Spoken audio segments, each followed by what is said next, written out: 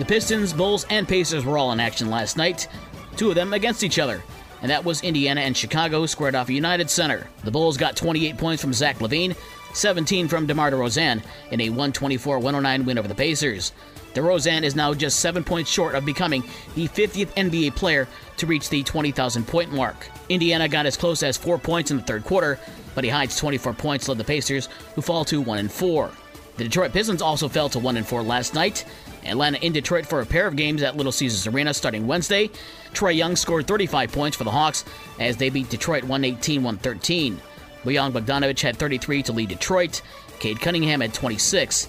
The two teams play again in Detroit on Friday. In the NHL tonight, the Red Wings are in Boston to face the Bruins, who've won 3 straight at 7 o'clock, and the Blackhawks are home on a 4-game winning streak. They look to continue that against the Edmonton Oilers at 8:30. NFL Thursday Night Football, Lamar Jackson and the Baltimore Ravens head to Tampa to meet Tom Brady and the Buccaneers at 8:15. The Chicago Bears have traded 3-time Pro Bowl defensive end Robert Quinn to the undefeated Philadelphia Eagles. The Bears give the Eagles 4th-round draft pick in the upcoming 2023 draft.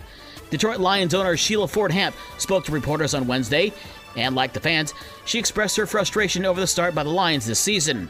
The Lions sit at 1-5, the worst record in the league, and said she is not going to push the panic button, and said that she has confidence in GM Brad Holmes and coach Dan Campbell. The Lions are back at home on Sunday to face Miami.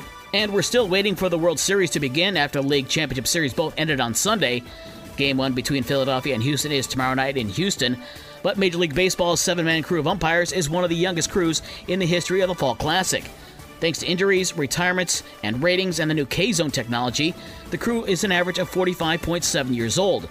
According to the Associated Press, Game 2 won't have a veteran crew chief on the field. Minor League Hockey from Wednesday in the ECHL, it was Cincinnati with a 2-1 win over the Kalamazoo Wings. In junior college sports tonight, in volleyball, it's Southwestern Michigan College at Lake Michigan College at 6:30. High school sports from last night, the boys soccer regional semifinals in Division 4, Hartford advances with a 2-1 win over Granville Calvin Christian. They'll play Muskegon West Michigan Christian in Saturday's regional championship after a 3-0 win over Howardsville Christian. Tonight's regional finals in Division 1 at Portage Northern. Portage Central takes on Rockford at 6:30.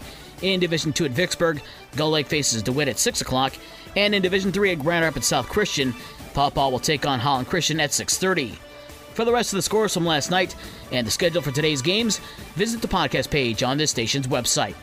With your morning sports for Thursday, October 27th, I'm Dave Wolf.